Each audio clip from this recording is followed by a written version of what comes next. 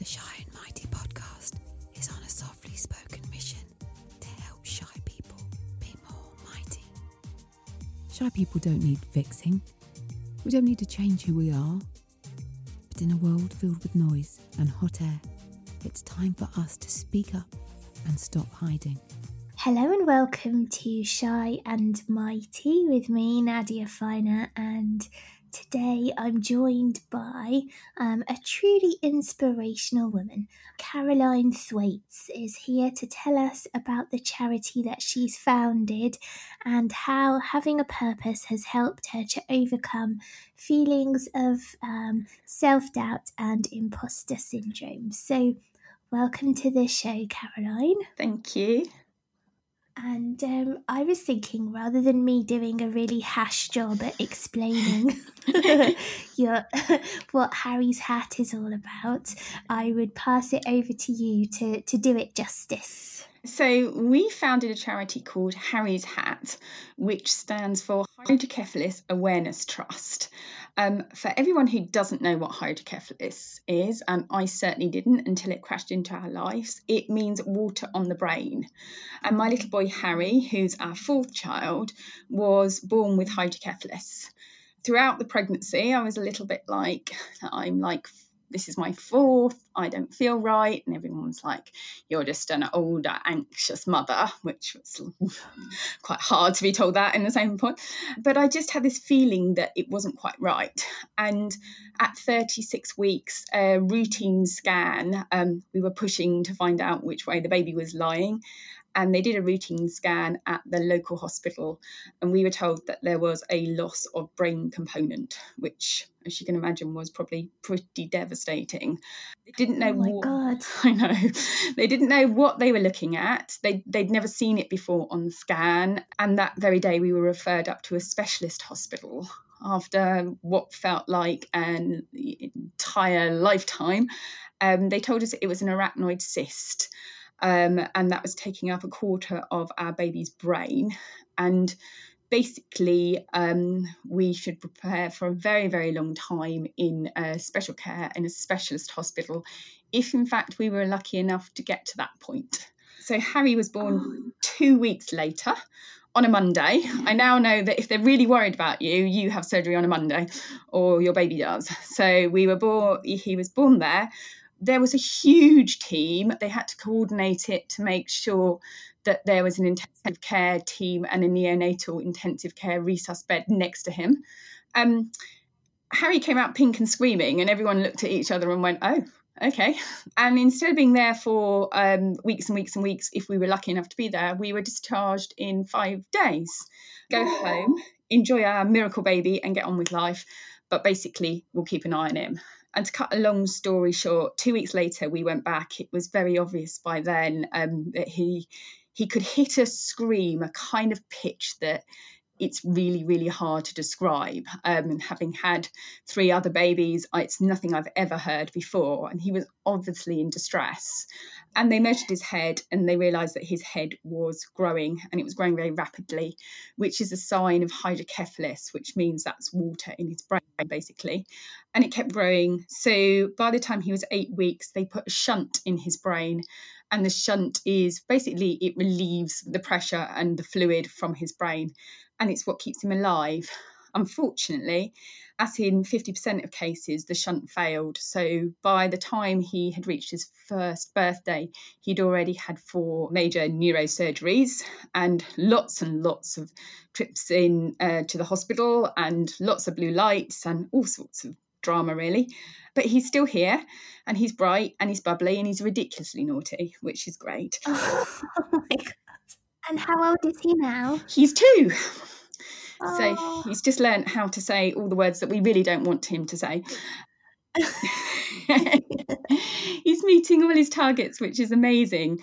But the condition is life-threatening, and if the shunt blocks, he needs to be in neurosurgery within 4 hours. And unbeknown, we knew nothing about hydrocephalus. Please don't Google it. I don't suggest anyone ever does. When I did, it's very, very scary. But what we found was that there's not a lot of research going on about it at the moment. And the shunt, which is a device that keeps Harry and thousands of children like him alive, was actually first invented in the 60s, along with the author Roald Dahl, as his own child was really hurt in a car accident. And they basically came up with the idea of a shunt quickly as a way of trying to save his child. And the technology hasn't moved on that much since then. So shunts block in about 50% of cases within the first year of insertion. That was certainly the case for Harry. We also found that a lot of lovely medical staff don't know that much about hydrocephalus, because when you've got a child with the condition, despite the fact that it affects one child in every 1,000 in the UK, it's often the specialist hospitals that will deal with your child. But when your child is really poorly, you go to the local hospital to then be transferred to the specialist hospital. And so we came into contact with lots of frontline health workers who really want to know more, but they can't really access the training because, as we all know, the NHS is struggling for money. We kind of built up a picture of all the things that needed to happen. We had a couple of people who measured Harry's head. And basically, when you have a child with a condition like hydrocephalus, you measure their head weekly to look for fluid growth. You'll be really surprised to note that they're measured with tape measures that look a little bit like the freebie you get in IKEA. And that is really, I found that really, really traumatic. And obviously, if people aren't taught properly or haven't got the time to measure it properly, the difference can be really serious. You need to know, and that needs to be recorded, obviously, an exact measurement. At what point did you, you've experienced this traumatic, difficult time with Harry? Your hands are very full. You've already got 3 kids, and now Harry's here with additional needs. At what point did you decide that you were going to try and change the system, that you were going to try and improve things? Well, I work for a charity in my day job, and I've always worked for charities.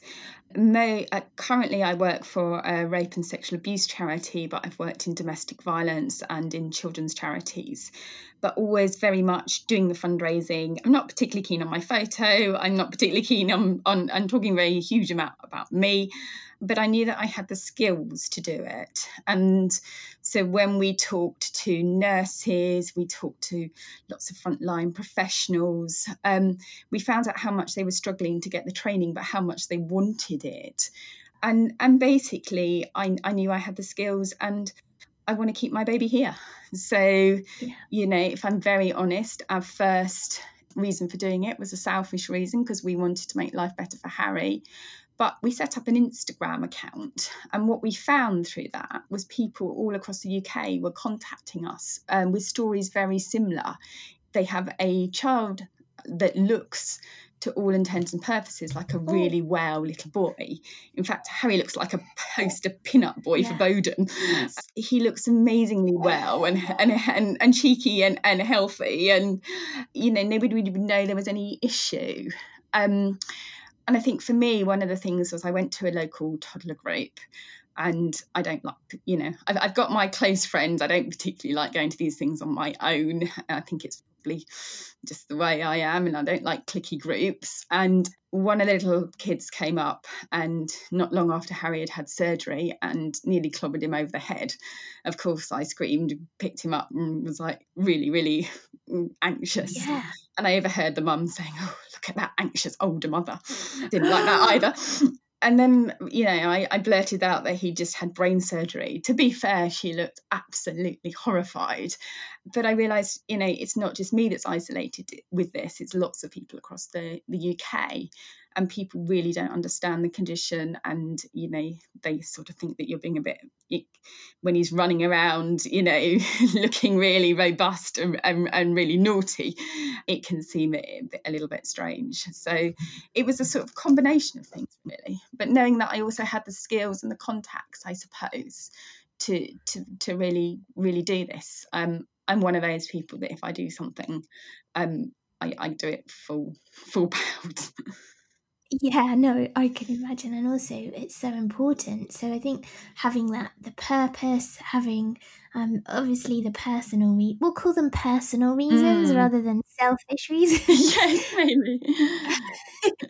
at various points, have you questioned your ability, not your ability, but perhaps your qualification or your skills in order to achieve what you've set out to achieve? I think I haven't really questioned my fundraising skills because I can do that, and other people tell me I can do that. I've got gongs to show it. But what I have questioned is how we're perceived. I sometimes worry we do a lot of social media, and the aim for doing that is to raise awareness of the charity. But for some of that, we document Harry's journey, and I've never been very good at kind of showing my own feelings. We've started to write a blog, or I write a blog, and I worry that people will think that's quite self-indulgent and that we're almost showing off. And it also exposes you very much. I'm very good, I guess, at asking for money for other causes, but this is so deeply personal. So when somebody doesn't support it or doesn't seem to get as involved as I think perhaps they should or could do, it can feel quite hurtful, to be honest. Yeah, of course. I think because it's so close to your heart, and you just want everybody to to be as passionate about it as you are. And I think when you do something that is personal, it feels like an affront, like they're insulting you directly. You've mentioned social media a few times. Do you think that how do you think that that social media has helped you or kind of affected you as a person when you have this big mission? I think it's done two things. We wouldn't be here without it. And one of the sort of turning points for us for deciding to go ahead with the charity was after we'd set the Instagram account, and we got lots of people contacting us, sharing their own stories. So it was a real motivation, and it was kind of reinforcing the fact to us that there was a need to do this. However, we're putting out a lot about our own children and how this affects them. And I do find I'm a grown up, but I'm still like, ooh, nobody, I put something out the other day, which I thought everyone would love, and it didn't get very many likes. And I couldn't believe that as a 40-year-old lady, I was like, oh, how dare nobody like this? And I think it makes you kind of question yourself a little bit. I don't think it's all that healthy, but I think without it, we couldn't have grown the charity as quickly as we have. Yeah, I think I get that, the when you put something out there and it doesn't get the recognition that you think it should. It could just be that you posted it at a funny time of day, or that there was something else going on where people were preoccupied, even like an episode of Love Island or something where everyone's busy or doing something else, but you start to question yourself. And you mentioned that you sometimes ask yourself, oh, do they think this or do they think that? Are they judging me? Would you say that you get a lot of those kind of thoughts running through your mind where you're kind of second guessing how people are feeling towards you? I think if you talk to lots of parents where the children have additional need, there's always somebody better, but there's always somebody in a worse position than you. So you actually get these feelings of guilt. Harry has a life-threatening condition, and it's not classed as life-limiting. So in the scale of hierarchy, sometimes I feel, gosh, we're talking about this poor family down the road, they've just lost their child, or their child's fighting for their life in intensive care, so we're doing this, and it's really difficult. And I think that's sometimes due to your own self-confidence. And also, I often look at it from Harry's point of view. He's Harry, our little boy. We don't want him always to be seen as defined as Harry hydrocephalus. So I worry about what this will do to him in the long term. And actually, we've got an amazing board of trustees who give their time voluntarily to help the charity. And they're very mindful that in the long term, we'll make the charity much more about the condition rather than our journey. Yeah. I think, I understand that. And I think that Harry, when he gets older, he's going to be so proud of everything that you've achieved, isn't he? And I think rather than seeing it as, being too personal for him, I think he's going to be amazed at what you guys have done for him, but also for awareness of the illness on a wider scale. Yes, I mean, the condition affects 1 in every 1,000 children. And, our basic aim is to improve the life chances and the lives of those children and the parents and families who love and care for them. And hopefully, as he gets older, he will realise why we've done it, and he'll support that. He's a little monkey at the moment. We're one of Waitrose chosen charities, which means putting the green token in there's 3 boxes, and he's now refusing to put it in the Harry's hydrocephalus awareness box. He's putting it in the one next to it. Oh my gosh, kids are hilarious. Yeah, he is hilarious. Dude, it's your charity. You've got to pay it. What are you doing? Yeah. It's like when a celebrity who say is sponsored by say they're sponsored by Waitrose and then they're spotted shopping in Tesco's and everyone goes crazy. Just support the thing thing you're supposed to support. Absolutely. Yes. It's our aim is to make sure this is about the condition. It's to improve awareness, it's to improve research, it's to give access for training, and ultimately it's to connect families like ours. So longer term, Harry's name will be there, but it won't just be about Harry's journey. And do you feel like, have you had to do things beyond your comfort zone? Any kind of really scary moments that you've had to kind of push yourself beyond your comfort zone? Absolutely. I'm still one of these people that if I've got a good point to raise in a conference or something, I hate putting my hand up. And sometimes I know that I've got something useful to say, but the thought of actually having to say it in front of lots of people it just makes my tummy go.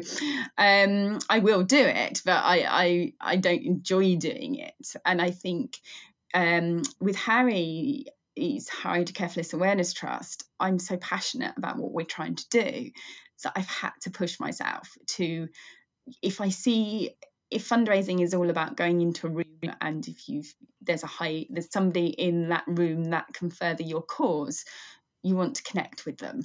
And because I'm so passionate about what we're doing, I'm quite confident to walk up to them and say, this is me, this is the story, and this is what we're trying to do. But it doesn't come easy. I'm not, it still makes my tummy go. It still makes me feel uncomfortable. I get the sweaty palms and all that sort of thing. And do you have a kind of word with yourself? What do you do in that moment to overcome that flippy tummy feeling? I try to tell myself how rubbish I'll feel if I don't take that opportunity. It doesn't always work, but I try to put myself in 5 minutes' time, that opportunity has passed. And fundraising is often about that there, right at the moment opportunity. How am I going to feel if I walk out this room and I haven't talked to the person that I want to talk to?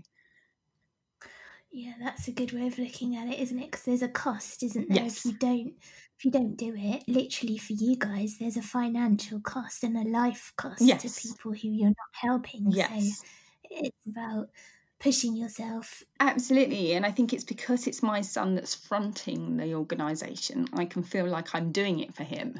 So it does make you braver. But I wouldn't say it's anything I'm particularly comfortable doing. Has it got easier over time the more you've done it? Yes, it has, because the highs of doing it and getting to speak to that right person, the decision maker, the person that can further it, that is a reward. So I focus on that as a reward. So yes, it does. But I know quite soon we've got to go and talk to lots of people who work in health, who work at senior level about what we're doing. It took me ages to be able to spell hydrocephalus, and now the fact that we've got to almost talk, and people who are thinking that we're experts, and I guess that's that imposter syndrome coming in, isn't it? You know that the people in the room are much more qualified in that area, but I'm probably the most qualified in fundraising, so it's just trying to hold my nerve, I guess. And I guess as well, it's about accepting that, you're not a doctor, so you're not saying you're a doctor. And no one's expecting you to actually be a doctor there. But the fact is, you've drawn attention Yes. to the condition, and you've become an expert in your field insofar as you're talking about it and bringing people together and looking at what could be done to improve the process and the way it's handled. So in that case, you are an expert. So do you try and sort of reframe your area of expertise, if you like, rather than questioning your medical credentials? No, but how I will now, because you've just summed it up really well. There you go. Yeah, thank you. I think Yeah. you're right. I think it's about coming in and actually we are an expert in terms of the parent journey and our experience and what's worked and what hasn't worked, and see what it's like to care for a child with this condition, as well as the impact it has on his siblings and the wider family and everything else as well. Exactly. I think when you get those feelings of imposter syndrome, but you're pushing yourself forwards and you have a point of view, it could be that you're not necessarily like we were saying, you're not necessarily medically trained, or it might be that you're not the most qualified person on a subject, but there'll be an area of that subject that you are, and it could be that you perhaps are an expert because you've curated a whole bunch of information, or it could be that you're an expert because you've done a bunch of research and gathered opinions from a different group of people that no one's speaking to. I mean, there's always a thing that you are best placed to do, and it might even be that you're best placed because you have a personal experience or story to tell, and from that point of view you're really good at raising awareness or drawing people to you. So I think often when we get imposter syndrome, we start looking perhaps at the number of certificates or qualifications or degrees that we have in a subject, and there's so many other ways to be an expert that are not necessarily about the qualifications. I think you're right. In my day job, I've won a few awards for fundraising. I'm quite a good grant fundraiser, which means I write lots of applications and I can tell a compelling story. But in terms of my work, or my obviously none of us get paid for our work with the charity, but in terms of my work for Harry's Hydrocephalus Awareness Trust, it's not so much about the awards or the accolades. It's we've got a good story to tell, and we've got lived experience, and I guess that counts for a lot. It's just when you go into a group of, I do still find I go into a group of high-ranking professionals and I find myself dropping in the odd award I've had, rather than actually I'm here on my own merit and the experience that we've got, and the fact that we're in a position where people will talk to us because we've gone through the situation, and other people have as well.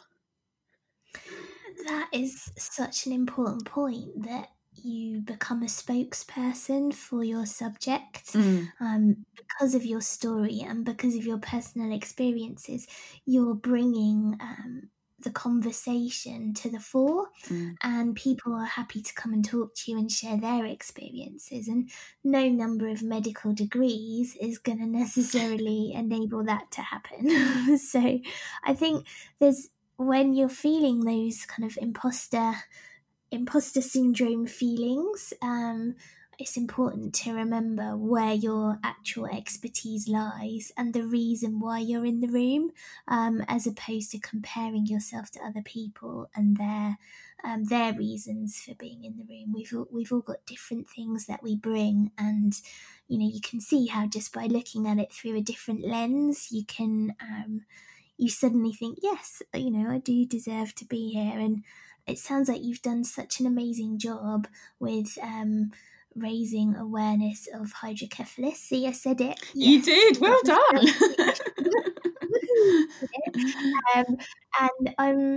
And to be honest, it's an honour for me to talk to you, and you're an absolute inspiration. The fact that you've managed to turn something so challenging and difficult that's happened to you and your family, and whereas many people would just carry on looking inwards and being at home and kind of living their lives, you've decided to dedicate so much energy and effort to actually helping other people as well. I think it's absolutely amazing, and the fact that you've pushed yourself to be in the room and have an opinion and put your hand up and have those challenging conversations and approach all those people, I think it's amazing. So I was so glad when you contacted me on Twitter, because I just thought, yes, we have to get you on the podcast. What's your plan now? Like, what's next for the charity? What are the next kind of big challenging goals for you guys? Well, we've just funded a cohort of nurses to undertake further training about hydrocephalus. One of the things we really want to do is be easy for people who want to learn more, who are working in healthcare. We haven't got loads of forms. We don't put them through lots. We just say they have to fill out basically a one-pager showing us how that learning would improve the outcome for the patients and families that they're working with. So how they're going to take that knowledge back to their hospital and how they're going to share it.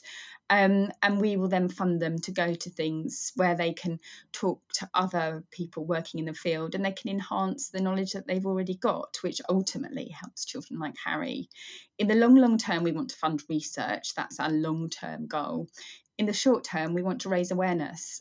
We say that we run the charity through awareness, research and support, and that's really what we're doing.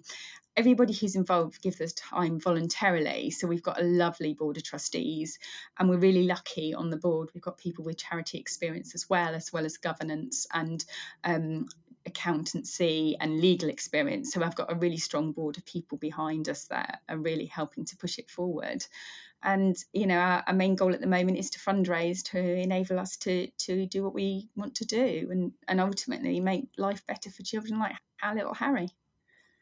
Yes, and if listening to this has inspired you to help or to get involved or to give some money, where should we go? How do we do that? So you can contact us on Twitter, which is Harry's HAT5, and you can get hold of us on Instagram, which is Harry's_hat_charity, or on Facebook, which is Harry's Hat Trust.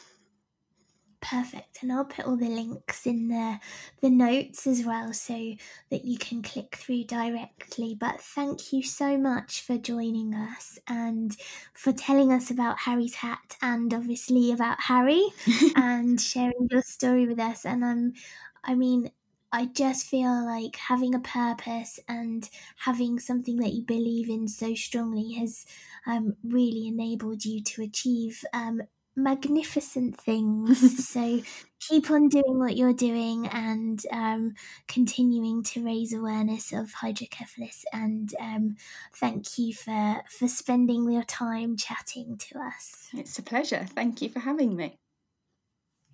And do come back again soon for another episode of Shy and Mighty, where we'll have another fabulous guest. I'll see you soon. Bye-bye. The Shy and Mighty Society is a safe place for shy people to shine. Learn specific techniques to help you improve your confidence and overcome limiting beliefs. Make quiet connections with people just like you. Coaching, support, and encouragement to coax you out of the shadows and help you reach your goals. Head over to shyandmighty.com to find out more.